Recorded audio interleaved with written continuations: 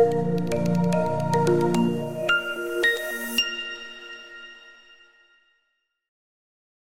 guys, I'm Anna Kamashka, the host of Week's show, where we talk with web3 industry experts. And today our guest is Emily Rose DeLaura, leadership coach who helps ambitious but overwhelmed leaders to thrive without the burnout. And today, let's find out how this can be achieved. So, hello, Emily. Welcome. Hello. Thanks so much. Thank you so much for having me. Yeah, thanks so much for joining us. So, I know that you have a huge experience in Web3. So, could you please tell our listeners about your background, how you joined Web3? Yes. Yeah. So, I was a participant in Web3 since 2015. I first came into the space because at the time I thought it was another reason, but actually someone reminded me, hey, you used to pay for your co-working space in Bitcoin. I was like, wait, yeah, I did, in Bali, 2015. So everybody was kind of starting to make a bit of noise about Bitcoin, especially if you were like in the digital nomad space, which I was at the time.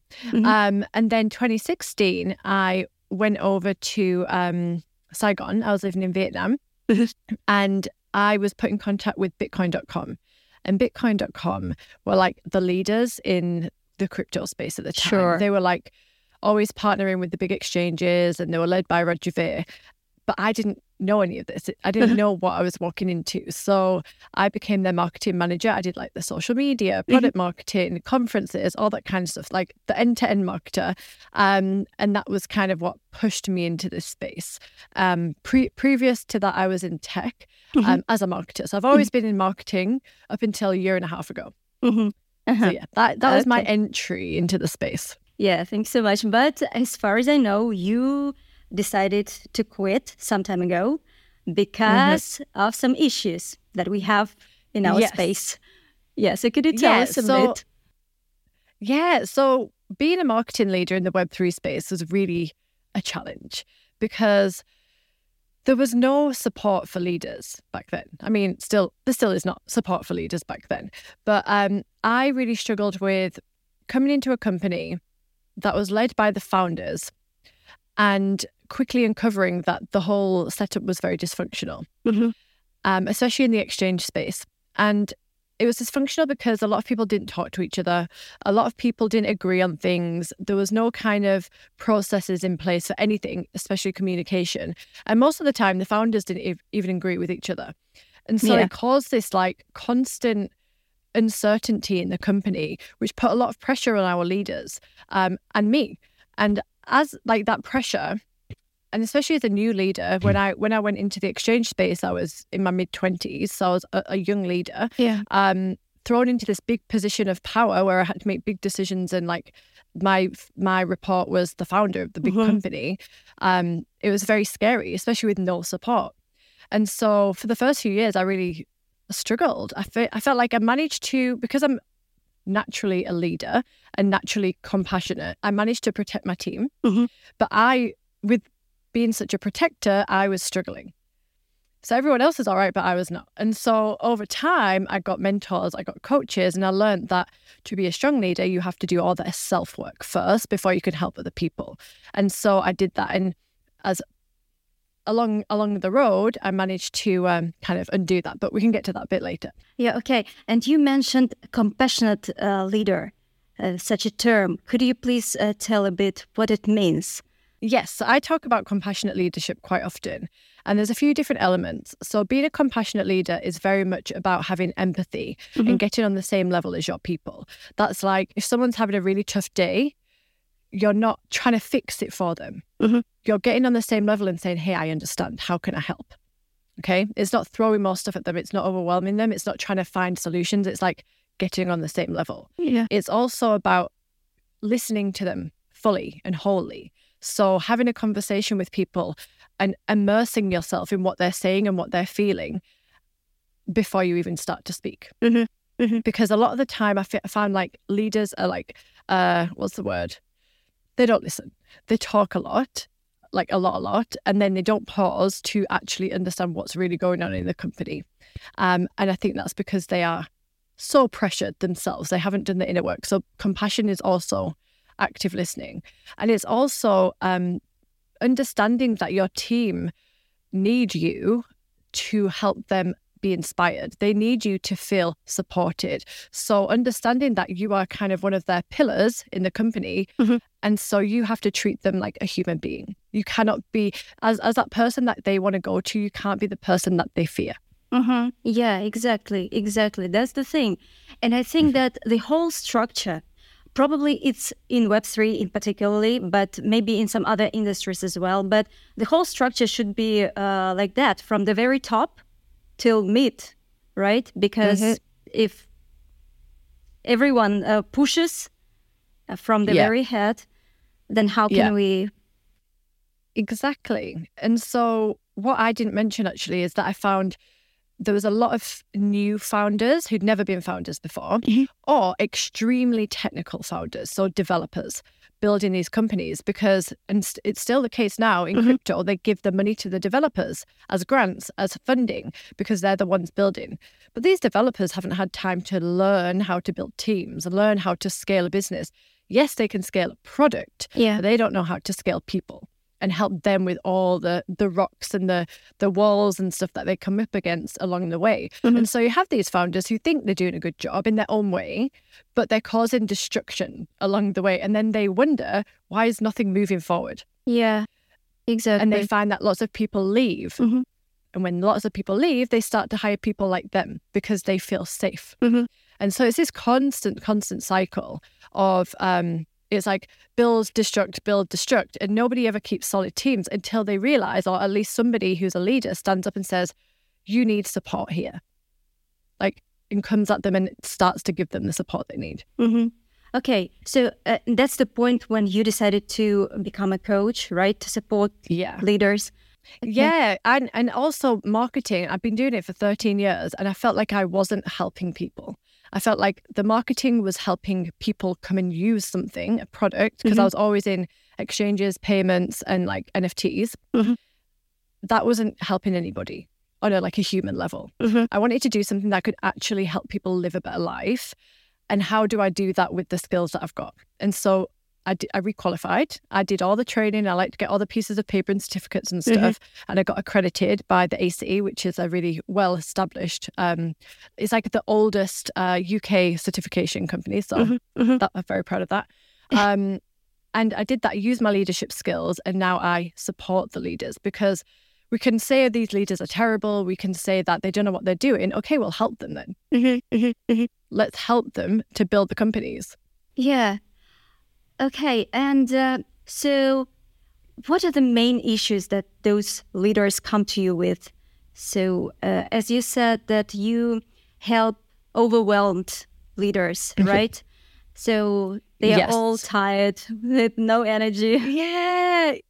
And that's literally all of the leaders and founders, because I have founders as well, come to me and they're like, I'm so tired and I feel like I'm not getting anywhere. I'm putting all the work in and nothing's moving. What do I do? Or maybe they've got into a brand new role. A few of my leaders are like new to a big role, like CEO role, for example, in big companies. And they are like, I don't know if I can do this. Like, I'm overwhelmed. I have imposter syndrome. I'm working 24/7 because of the imposter syndrome. So we work to figure that out for them and make it way more sustainable. Yeah, exactly. Because if you work 24/7, it doesn't mean you will be productive. It will exactly. Yeah, you'll just and that's the case. Give up. They get behind on deadlines. They struggle with presentations, not because they're not extremely capable and talented, but because they are not doing the right work and they're too in their heads. Yeah, and do you think it's particularly for it's a problem particularly for Web3 or just for all the other leaders? It's definitely a problem for most leaders in general. I specifically focus on tech and Web3 because there's a big overlap. I see a lot of actually 2 of my clients are Web2 moving into Web3, or they've just been put in a department that is Web3 and they are like, this is bonkers. Like, I don't know how to manage the change associated with Web3. That's something that we work on actually, is like, how do I keep my own boundaries, but also do well and help my team do well? Yeah. Right. Because Exactly. I think that one of the issues, particularly specific for Web3, which I see, is really that we have so many people coming and leaving all the time. And you don't have that expertise like accumulated in the team, because every time you have to teach new people, and then they leave, and then again. Exactly. And you have to understand why these people leaving, and you've got to start examining it, which is, and this is sometimes when people bring me on, like I work for 2 different organizations, and they know they've got a problem and they just can't figure it out. So I come in and do audits. I'm like, okay, how is everybody working? How do people talk to each other?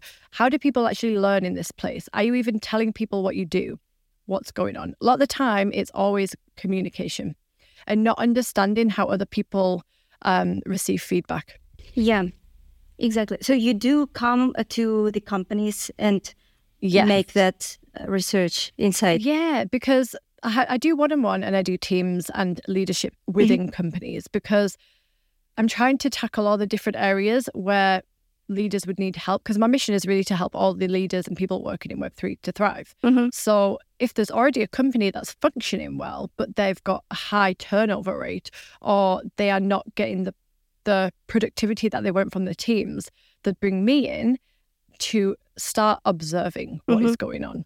Yeah. And usually it's just small tweaks and confidence issues, communication issues, perfectionism as a lot of the time there.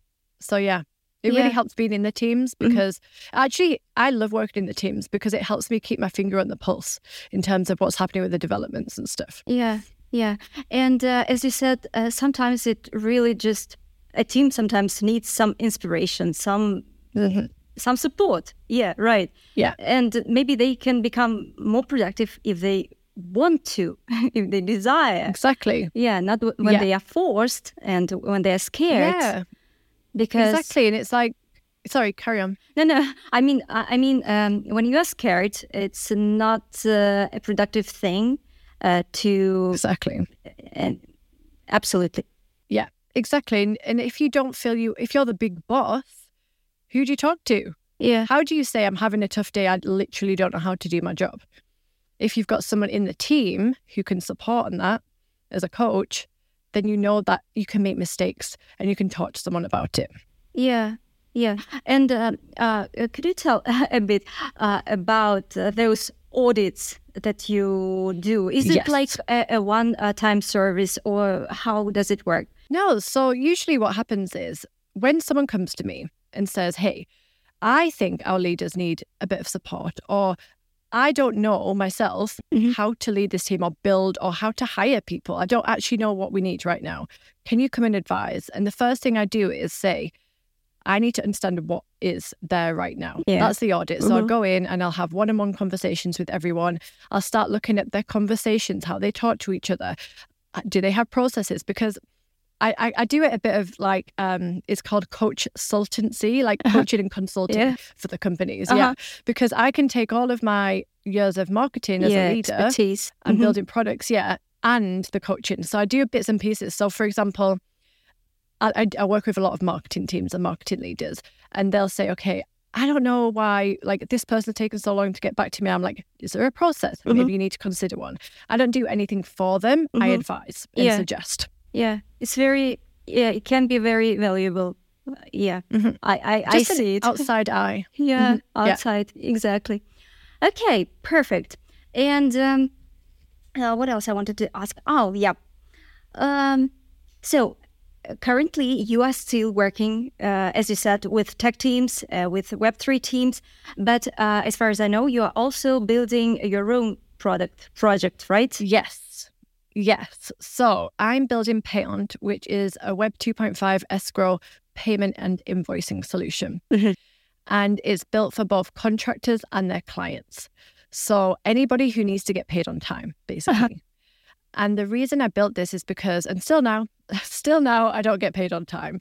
Always chasing invoices from companies.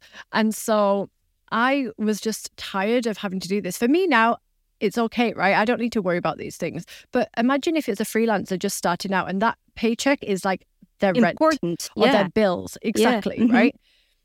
I want to make sure those guys are looked after. Especially the people who are doing like consultancy work where it's maybe over 3 months' time or something, and they're too scared to ask for a big deposit because the client might not trust that they do the work. So all we do is remove the trust.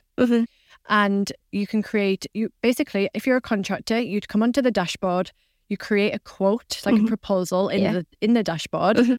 You'd send it to your client. You'd say, hey, I'm going to send you this proposal. As a deposit, you'll put it into an escrow. So either way, if I don't do the work, you get the money back. If I do the work, I'll get the money, guaranteed. And so they confirm. You send them the confirmed invoice for a deposit, or you could even send it for the full amount if you wanted to. It could just sit in there. And then you do the work. And then once the work's done, you upload the proof of work, and then they confirm it's okay, or you go through a revision process.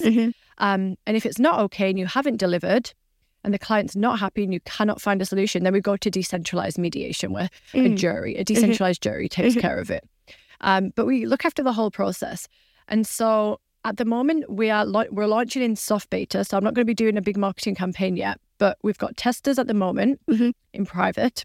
Next step, public soft, 15th of June. That's my deadline for the developers. So fingers crossed.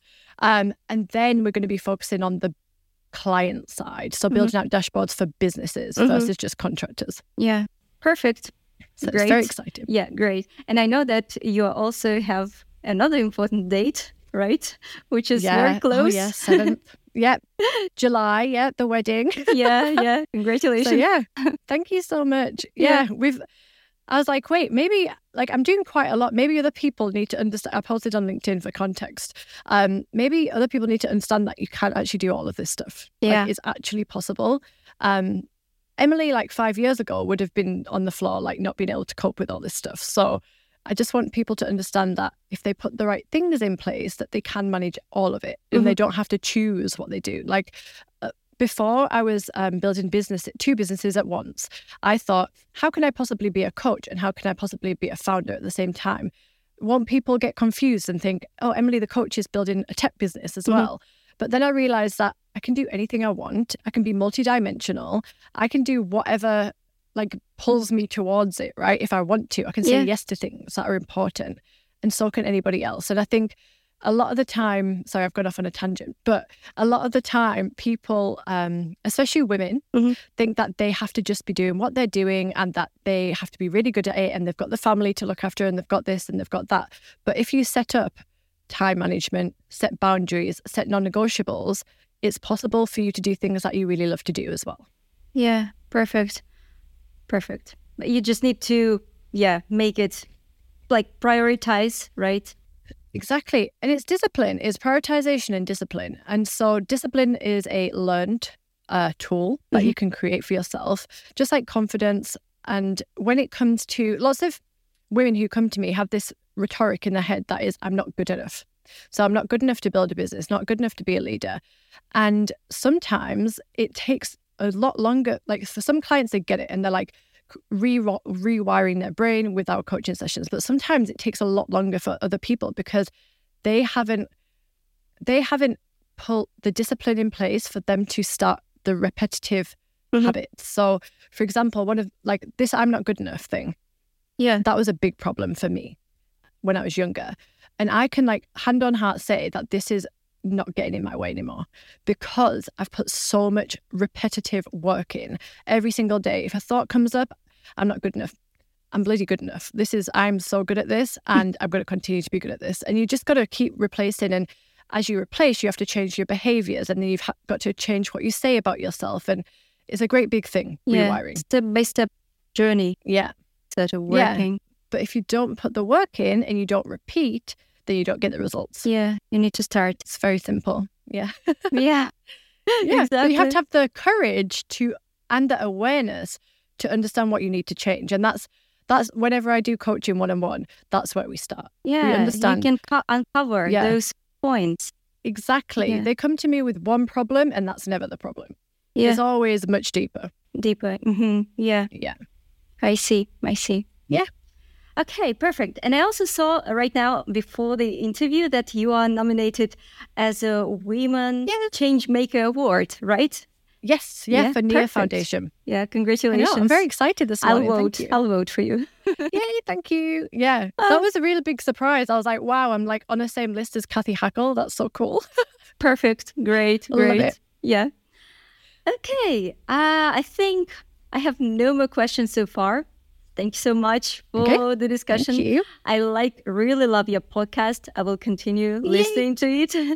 Thanks so much. Thank you so much. Yeah. And guys, if you like our conversation, and as always, you are welcome to come up with your questions to our guest, to Emily, writing comments under this video. And in several days, we will select the winner and we'll give away a free Bitcoin mining contract from Ecos. So good luck with that. Thank you so much, Emily. Thank you so much. Yeah. So see you. Thank you. Bye. Bye.